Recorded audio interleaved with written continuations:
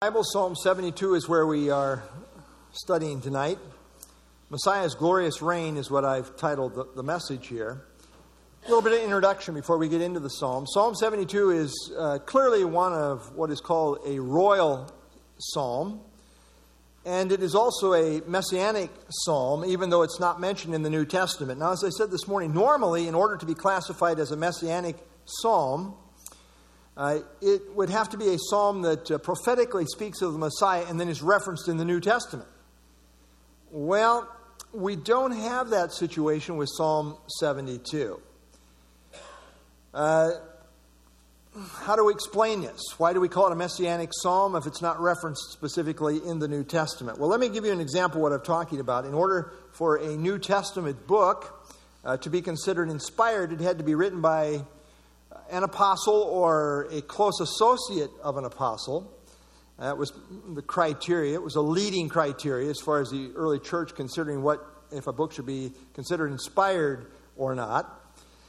Jesus said the Spirit would guide the apostles into all the truth, a definite body of truth in John 16:13. We believe on their word, he said in John 17:20. So what about Hebrews? Every book in the New Testament is accounted for in this way. It's written by an apostle or a close associate. For example, Matthew, the apostle, wrote Matthew. Mark, the close associate of Peter, wrote Mark.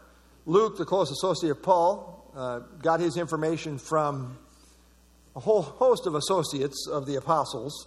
And like I say, he was close associate with Paul. John the apostle wrote the gospel, and so forth. We go through the New Testament. But what about Hebrews? You know, we don't know for sure who wrote Hebrews. You say, well, I'm pretty sure it was Paul. Well, yeah.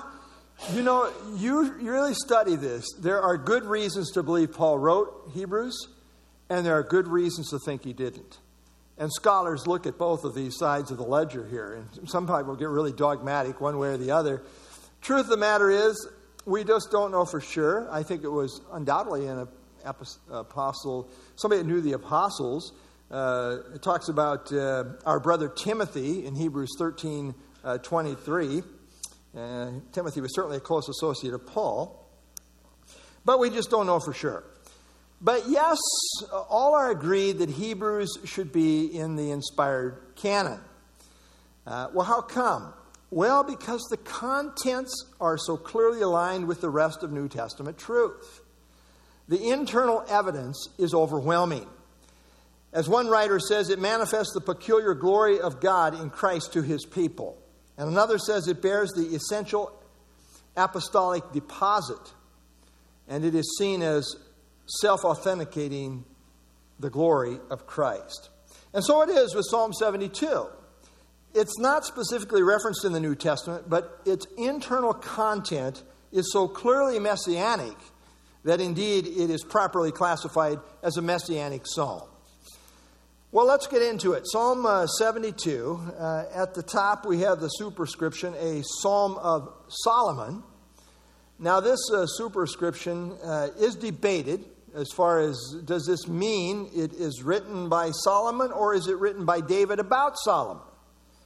And one of the reasons people, J. Vernon McGee says, I don't think it was written by Solomon because he says at the end of the chapter it says the prayers of David, the son of Jesse, are ended. So settles it for him. David wrote this, what did Solomon? Well, most commentators think Solomon did write it. And so how do we account for this statement at the end of the psalm? Well, we'll talk about that when we get there. Most think Solomon probably wrote it and cataloged it in reference to the writings of David, which make up the majority of the writings in the second book of the Psalms. Understand that Psalms really was comprised of 5 different groupings of books that were put together in one large book of Psalms, but there's really 5 groupings of books in there.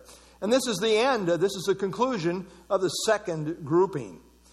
And so perhaps Solomon is simply noting that David wrote the lion's share of the writings. Who knows? Solomon is credited with writing 2 psalms, however, namely Psalm 72 here, as well as Psalm 127. Now, many believe that Psalm 72 may have had its occasion in the coronation of King Solomon. It speaks, and most agree here, most think this is really talking about Solomon's reign, but ultimately speaks of the Messiah's universal reign, which is really undeniable at certain points here, as you will see as we go through this. So as such, it addresses the son of David, small s, as seen in King Solomon, but then it also speaks to the greater son, capital S, the greater son of David, as seen in the Messiah. And by the way, the Davidic covenant, if you break it down, the Davidic covenant in 2 Samuel chapter 7 really addresses both. Addresses both Solomon as well as the Messiah. Let's look at an outline here. Oh, got it up there. Messiah's justice for 7 verses. Messiah's dominion, Messiah's compassion, and Messiah's glory. Let's get into the psalm itself. Verse 1, give the king your judgments, O God, and your righteousness to the king's son. Solomon's request for judgments and righteousness is really a request to discern and apply justice in keeping with what is right to his kingdom reign. And that's very reminiscent of the wisdom that Solomon asked the Lord for at the beginning of his reign. Remember in 1 Kings 3:9, he's asking for this. God says, what would you like me to give you? And here's what his request was. Therefore give to your servant an understanding heart to judge your people, that I may discern between good and evil. For who is able to judge this great people of yours? So he asked for wisdom, really, to be able to discern, an understanding heart to judge properly. Now, it is noteworthy that the Targum, which is an ancient Aramaic paraphrase of the Old Testament, adds the word Messiah to the king here in verse 1. The Jewish rabbis very definitely, and some of the guys who deal with the ministry to Jews really emphasize this, that the Jewish rabbis here in this psalm definitely saw this as portraying the coming Messiah and his glorious reign. Verse 2, he will judge your people with righteousness and your poor with justice. Now, William MacDonald makes a great statement at this point. He says, every one of the he wills or he shalls in the rest of Psalm 72 will become fact when the Redeemer sets up his resplendent reign. So in other words, he says ultimate fulfillment of the he wills really finds its complete fulfillment ultimately in the Messiah. Verse 3, the mountains will bring peace to the people and the little hills by righteousness. Now often in the scriptures, mountains are symbolic of representing governing authorities. So perhaps mountains here represents national government, while little hills represent local government. Messiah will rule the world in all phases, and the government will represent his rule. Note in verses 2 and 3 the repeated emphasis on righteousness, which is indicative of ultimately Christ's reign, and really is even reflective in the word Melchizedek. Christ is a priest after the order of Melchizedek. Melchizedek literally means king of righteousness, which is what defines Jesus Christ ultimately. Verse 4, he will bring justice to the poor of the people. He will save the children of the needy and break in pieces the oppressor. Now, the poor in this world are often the most vulnerable and often denied justice. But Messiah's reign will put an end to this mistreatment. The oppressor, those that are qualified by being oppressors, and of course, I think the chief oppressor is the devil himself, they will be destroyed. Will break in pieces the oppressor. And of course, at the coming of Christ, the devil is going to be put in the bottomless pit for 1,000 years. He'll oppress no one at that point. And the oppression that's been being dished out by his agents will be brought to an end. Indeed, Jesus is called the Prince of Peace, and he will bring universal peace to the world. Verse 5, they shall fear you as long as the sun and the moon endure throughout all generations. Boy, this is a long time. Once the Messiah sets up his kingdom, the fear of him will carry the day for the duration of the present heaven and earth, throughout all generations. However, some think that verse 5 should be translated differently. Moody Bible Commentary says, it is preferred to follow the LXX, which is the Septuagint, which reads, may he continue while the sun endures, and as long as the moon throughout all generations. Thus, verse 5 is calling for the establishment of an eternal king, whose reign would last as long as the sun and the moon. On the other hand, the Bible Knowledge Commentary says, preferable to the words he will endure from the LXX is the translation, you will be feared, from the Hebrew. Well, taken that way, the verse refers not to the human king, but to God who endures throughout all generations. Either way, the idea is an enduring rule that speaks ultimately to the Messiah God, whose rule continues throughout all generations. Verse 6, he shall come down like rain upon the grass before mowing, like showers that water the earth. In his days the righteous shall flourish, and abundance of peace until the moon is no more. The Messiah will usher in the refreshing times of a golden era, an era of peace and prosperity. The righteous will flourish, and this will continue on as long as the moon is in place. In other words, until the new heavens and the new earth. And it will just continue on for the duration. Note the repeated emphasis on peace, verse 3, here again in verse 7. Jesus as the Messiah, again, is the Prince of Peace. And we read about this, we know these verses well, in Isaiah chapter 9, 6, and 7. We read there, for unto us a child is born, unto us a son is given, and the government will be upon his shoulder. His name will be called Wonderful, Counselor, Mighty God, Everlasting Father, Prince of Peace. Of the increase of his government and peace, it will just continue to go on and on.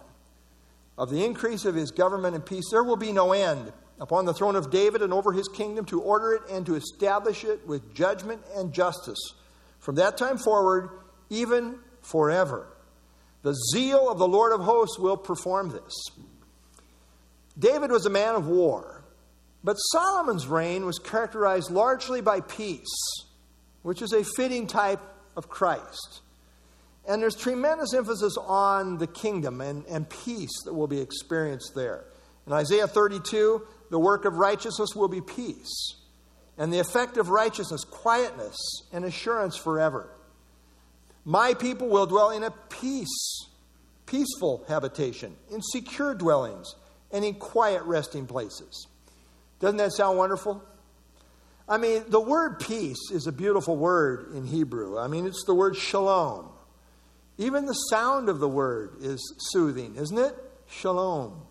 I have a brother here at the church. We usually greet each other this way. He always says shalom to me, and I say shalom back, of course. Shalom. When you go to Israel, that's what everybody says, shalom. Coming and going, shalom, shalom. It's a beautiful greeting. Simply means peace. It's the idea everything is as it should be. And that's what will define Messiah's reign, until the moon is no more. Verse 8, he shall have dominion also from sea to sea, and from the river to the ends of the earth. Well, this certainly goes beyond Solomon. Solomon controlled more territory than any other king. That's true. But it was nothing in comparison to what's described here. Nothing in comparison to what Messiah will have dominion over. You see, his dominion, the Messiah's dominion, will be universal. From sea to sea means from the Mediterranean Sea to the sea on the other ends of the earth, whatever sea that might be. In Hebrew thought, the river was the Euphrates, and to the ends of the earth depicts a rule that's worldwide. This verse clearly goes way beyond Solomon and finds ultimate fulfillment in the Messiah's glorious reign. By the way, all the way through this psalm, while picturing Solomon in a limited way, it ultimately does have the Messiah's glorious reign as the complete fulfillment. Let me bring up a map at this point, and you can see here territory of Israel before David, before he became king. So they had a little bit of territory. Area conquered by David and inherited by Solomon. So, you got a larger area. But then the area under strong economic influence of Solomon, this whole area here, it was extended by Solomon. Like I say, he had the largest area that was ever controlled by the kings there. But long ways here. I mean, here we got the Euphrates. But to the ends of the earth, I don't think this is to the ends of the earth. Do you think so? From the Euphrates to the ends of the earth? Is that the end of the earth? I don't think so. It's going to go a lot further than that, to the ends of the earth. Verse 9. Those who dwell in the wilderness will bow before him, and his enemies will lick the dust. The kings of Tarshish and of the isles will bring presents. The kings of Sheba and Seba will offer gifts. Yes, all kings shall fall down before him. All nations shall serve him. So in view here is the Messiah's absolute reign over all. The ungovernable, so to speak, nomads, it's kind of hard to control them out there in the desert wilderness area, but they'll bow before him. His enemies will experience humiliating defeat. They will be licking the dust. They're going down, as it says in Psalm 110. His enemies will be made his footstool. From the perspective of Israel, Tarshish represented the places farthest west, meaning usually we think Spain or places Spain and beyond. And the kings of these far-off isles will bring presents in honor and worship to the Messiah King. The kings of Sheba, modern-day Arabia and Yemen, and Seba, part of modern-day Africa, they will also come bearing gifts. And then we have this catch-all phrase in verse 11, which says, all kings will come bowing down in worship and obeisance. Yes, all nations shall serve him. And that's consistent with prophecy. In Genesis chapter 49, verse 10, I have a very significant prophetic verse. The scepter shall not depart from Judah, nor a lawgiver from between his feet, until Shiloh comes, and to him shall be the obedience of the people. Now, most scholars think that word Shiloh means to whom it belongs. The sense then is that the scepter, the right to rule, belongs to the tribe of Judah, of which Christ came from the tribe of Judah. And it will remain there until the one comes to whom it ultimately belongs, namely the Lord Jesus Christ. At his second coming, obedience will define the people. I mean, he will rule with a rod of iron. When he comes to rule, the people will obey him. Yes, in the kingdom, all nations shall serve him. So in verse 8, we see his dominion will be to the ends of the earth. And now in verse 11, we see that all nations shall serve him. Thus the Messiah's rule will be all-encompassing, with the entire world being subject to his reign. Verse 12, for he will deliver the needy when he cries, the poor also, and him who has no helper. He will spare the poor and needy, and will save the souls of the needy. He will redeem their life from oppression and violence, and precious shall be their blood in his sight. Now in the Messiah, the downtrodden have a mighty deliverer. In the kingdom, poverty will vanish. No more will the abused of God's people languish in misery. In the kingdom, it will be clear that the lives of these downtrodden people who knew the Lord are precious to him. This is the meaning of, and precious shall be their blood in his sight. They matter. And they matter, and the kingdom will prove it. David Guzik says, the lives of the poor and needy are often considered to be of little value. The Messiah, the greater king, will regard their lives as precious. Verse 15, and he shall live, and the gold of Sheba will be given to him. Prayer also will be made for him continually, and daily he shall be praised. The ESV translates, and he shall live as long may he live. It's essentially the equivalent to that sentiment expressed in long live the king. The saved kingdom citizens will love the kingship of the Messiah. And their adoration of him will be expressed in the finest gold of Sheba being brought and given to him. It says prayer and praise will continually be offered up with him in view. Dan Bergman says the Hebrew word translated for in this verse is also translated a number of times with the English word through. Prayer will be offered through him. Of course, that's how we pray. We pray in Jesus' name today. And so perhaps that is the nuance there. Verse 16. There will be an abundance of grain in the earth.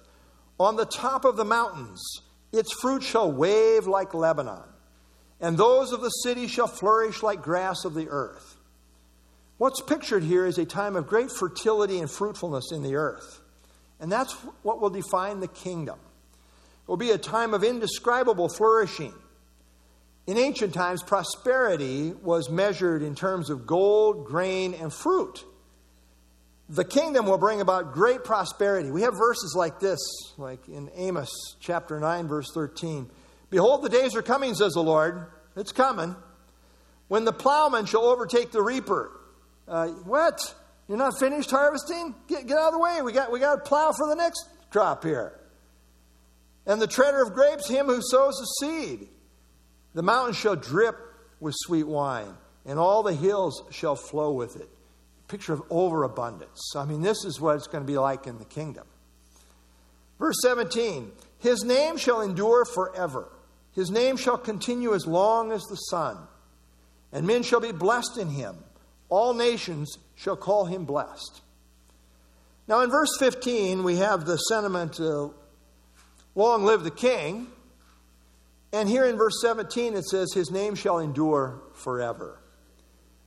You see, this king is not going anywhere. His reign will be forever. His name is all that he stands for. It's his person. You got a lot of rulers in this world, but they don't stick around, right? In fact, I often think about this statement from John Chrysostom. If you knew how quickly people would forget about you after your death, you will not seek in your life to please anyone but God.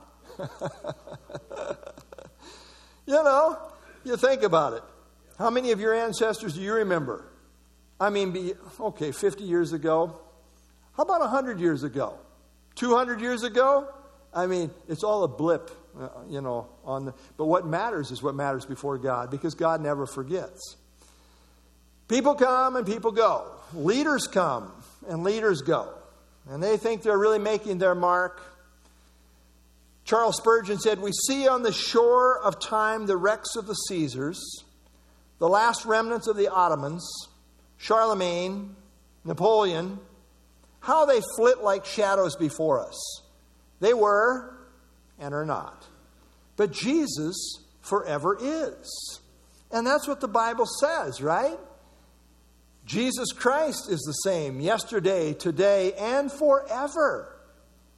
Thomas Ice and Timothy Demi write, throughout its history, the world has known many kingdoms, dynasties, and empires. They have risen and fallen, blowing across the pages of history like leaves on an autumn day. Some have been spectacular and adorned with splendor.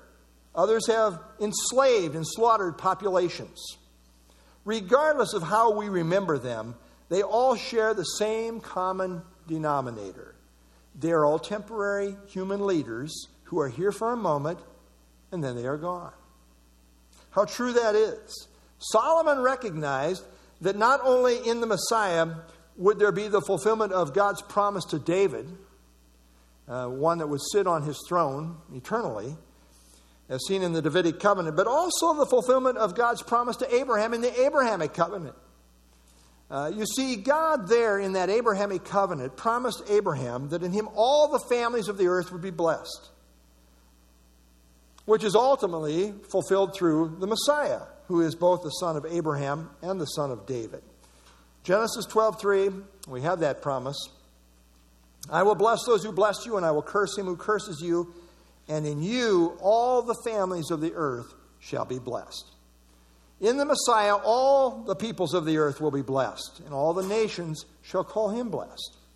Verse 18, blessed be the Lord God, the God of Israel, who only does wondrous things. or who alone does wondrous things. Because of what God does in the kingdom, he is to be blessed, which is to say, praised. Blessed be the Lord God. Lord here is Yahweh, meaning the unchanging, eternal God who is ever faithful. He's ever faithful because his character never changes. And God here is Elohim, meaning the supreme most high one. This is the God of Israel. The God of the Bible has gone to great lengths to reveal himself in the context of history. From Genesis 12 forward, he has done so in conjunction with two distinct witness programs. The first is Israel, and the second is the church. However, first and foundational is Israel. Paul tells the largely Gentile church, by background, that you are grafted in, and that the root, the Jewish heritage, supports you. Romans 11. The one true God has revealed himself in history through the nation of Israel, and then building on that revelation through the church. Now, in the Bible, God reveals himself as the God of Israel 203 times. 203 times the God of Israel. Makes a major point of it all the way through the Scriptures.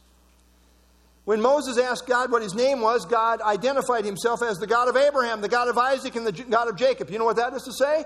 I'm the God of covenant relationship in relationship to the Jews. And building on that, he said his eternal name is I am. The eternal name of God is thus identified with this people group called Israel. Never is God called the God of any other particular ethnic group. In terms of a nation, he is the God of Israel, uniquely so. He is bound to this nation by covenant and has uniquely chosen to reveal himself to the world via this people group. Whether in blessing or in cursing, Israel is God's unique witness nation. The God of Israel is the one true God. This is the God of the Bible. In the Exodus, God dramatically revealed himself through Israel's deliverance. I mean, the Exodus was a major marker in the history of the world. And this event became an ongoing major testimony to the one true God. The Passover, which commemorates it, is the oldest continually observed feast in the world, being observed now for over 3,500 years. Building on this, a covenant relationship with Israel was established at Mount Sinai. He gave them the law and the priesthood. Then his Shekinah glory led his people in their wilderness journey. He brought them to the promised land. I mean, for 40 years, their shoes didn't wear out. I mean, you didn't have to go down to Walmart. It was all good. I mean, everything's just keeping on here. God took care of them. And then he gave them the prophets and sign miracles that confirmed their ministries. He dwelt among them in the tabernacle and then in the temple. Repeatedly, God showed himself to be the one true sovereign God in relation specifically to this people Israel. Prophetically in relationship to this people Israel. God revealed very clearly that Judah would be taken captive to Babylon for 70 years and then would be brought back to the land. It happened. This was revelation, but is also history. In the fullness of time, God sent forth the promised Messiah in accordance with prophecy. Salvation is of the Jews, but then the Jews rejected their Messiah. The Messiah then, in accordance with Old Testament prophecy, predicted a worldwide dispersion for the Jews. And he also indicated a last days return to the land, initially in blindness, in accordance with Old Testament prophecy. All of these realities have been a matter of revelation and now history in relation to Israel. Furthermore, God promises in the last days to glorify himself before the whole world in conjunction with preserving and delivering his people Israel, the nation of his choosing. You want a proof of the God of the Bible? Look to Israel. Prophecy has consistently been fulfilled in relation to Israel to the letter in dispersion as well as in regathering. They are his unique witness nation. Truly, the God of the Bible is the God of Israel, and he is to be blessed, as it says here. For he does wondrous things for Israel, and really for the entire world through Israel. He brought the scriptures to the world through Israel. He brought the Messiah into the world through Israel. And he will bring the kingdom into the world, in essence, through Israel, as the Messiah returns to set up his headquarters in Jerusalem. When it says of God, who only does wondrous things, the ESV translates this, who alone does wondrous things. Yes, God alone is the supernatural God who does wondrous things in fulfillment of prophecy, in relationship to Israel, in relationship to the Messiah, and in relationship to the kingdom, which is the point of emphasis in this chapter. And so verse 19 says, and blessed be his glorious name forever. And let the whole earth be filled with his glory. Amen and amen. As said earlier, the book of Psalms is divided into 5 books. It breaks down like this. Oh, can you see that? It's a little dark there maybe, but Psalm 1 through 41, the book 1. Psalm 42 through 72, book 2. This is what we're finishing out here tonight. Book 3 is Psalm 73 through 89. Book 4, Psalm 90 through 106. And book 5, Psalm 107 through 150. Each one of these books ends with a doxology or a song of praise. And the doxology for the second book is found right here in Psalm 72, 18 and 19. This doxology looks to be fulfilled in the kingdom, when indeed the whole earth will be filled with God's glory. I think you can say that even now on one level, but in the sense that of the Messiah's glorious reign, this looks to the future. Notice what we see in Habakkuk chapter 2, verse 14. For the earth will be filled with the knowledge of the glory of the Lord as the waters cover the sea. This looks to fulfillment in the kingdom. And then we come to verse 20. The prayers of David, the son of Jesse, are ended. This is probably to be taken as a postscript by Solomon, which is reflective on the fact that the second book of the Psalms as a whole were written principally by David. That's a very common view. Psalm 72:20 is evidently reflective of this. But we want to note that, when it says are ended, it doesn't mean that David didn't write any more Psalms after this one. In fact, he did in the other collections, in book number 3, 4, and 5. So he wrote a lot of other Psalms after this one. However, William MacDonald presents another view. He says, quote, a more plausible explanation is that the predicted reign of the Lord Jesus Christ represents the ultimate fulfillment of his prayers. The kingdom described in the preceding verses was the subject of David's last words, 2 Samuel 23, 1 through 4, and was the event toward which his prayers were directed. When the Messiah would take his place upon the throne and rule, David's desires would be fully met. Well, that perhaps is true as well. The kingdom ruled over by the Messiah, as held out in Psalm 72, is what God's people down through the ages have longed for, and what we are praying for. Your kingdom come. One commentator says, the world is upside down, inside out, sideways, crazy nutso. Bad is good, up is down, left is right is wrong, evil is good, insanity is sanity. Abnormal is normal, circles are squares, common sense is uncommon, dissent is hate, diversity means conformity, the good guys are the bad guys, debauchery is glorified, and the holy is debauched. Yeah, that's pretty much where we live. But one day, as we see in Psalm 72, the Messiah is going to come, and everything's going to change. Instead of injustice, justice will reign. Instead of oppression, there will be deliverance. Instead of languishing, there will be flourishing. Instead of poverty, there will be prosperity. Instead of war, there will be peace. Instead of rebellion, there will be submission to the King of Kings. And so God, as God's people, we say, even so come, Lord Jesus. Indeed, as the psalmist here writes, Solomon, Psalm 72:19, blessed be his glorious name forever, and let the whole earth be filled with his glory. Amen and amen. Let's stand and have our closing song, and then I'll close in prayer.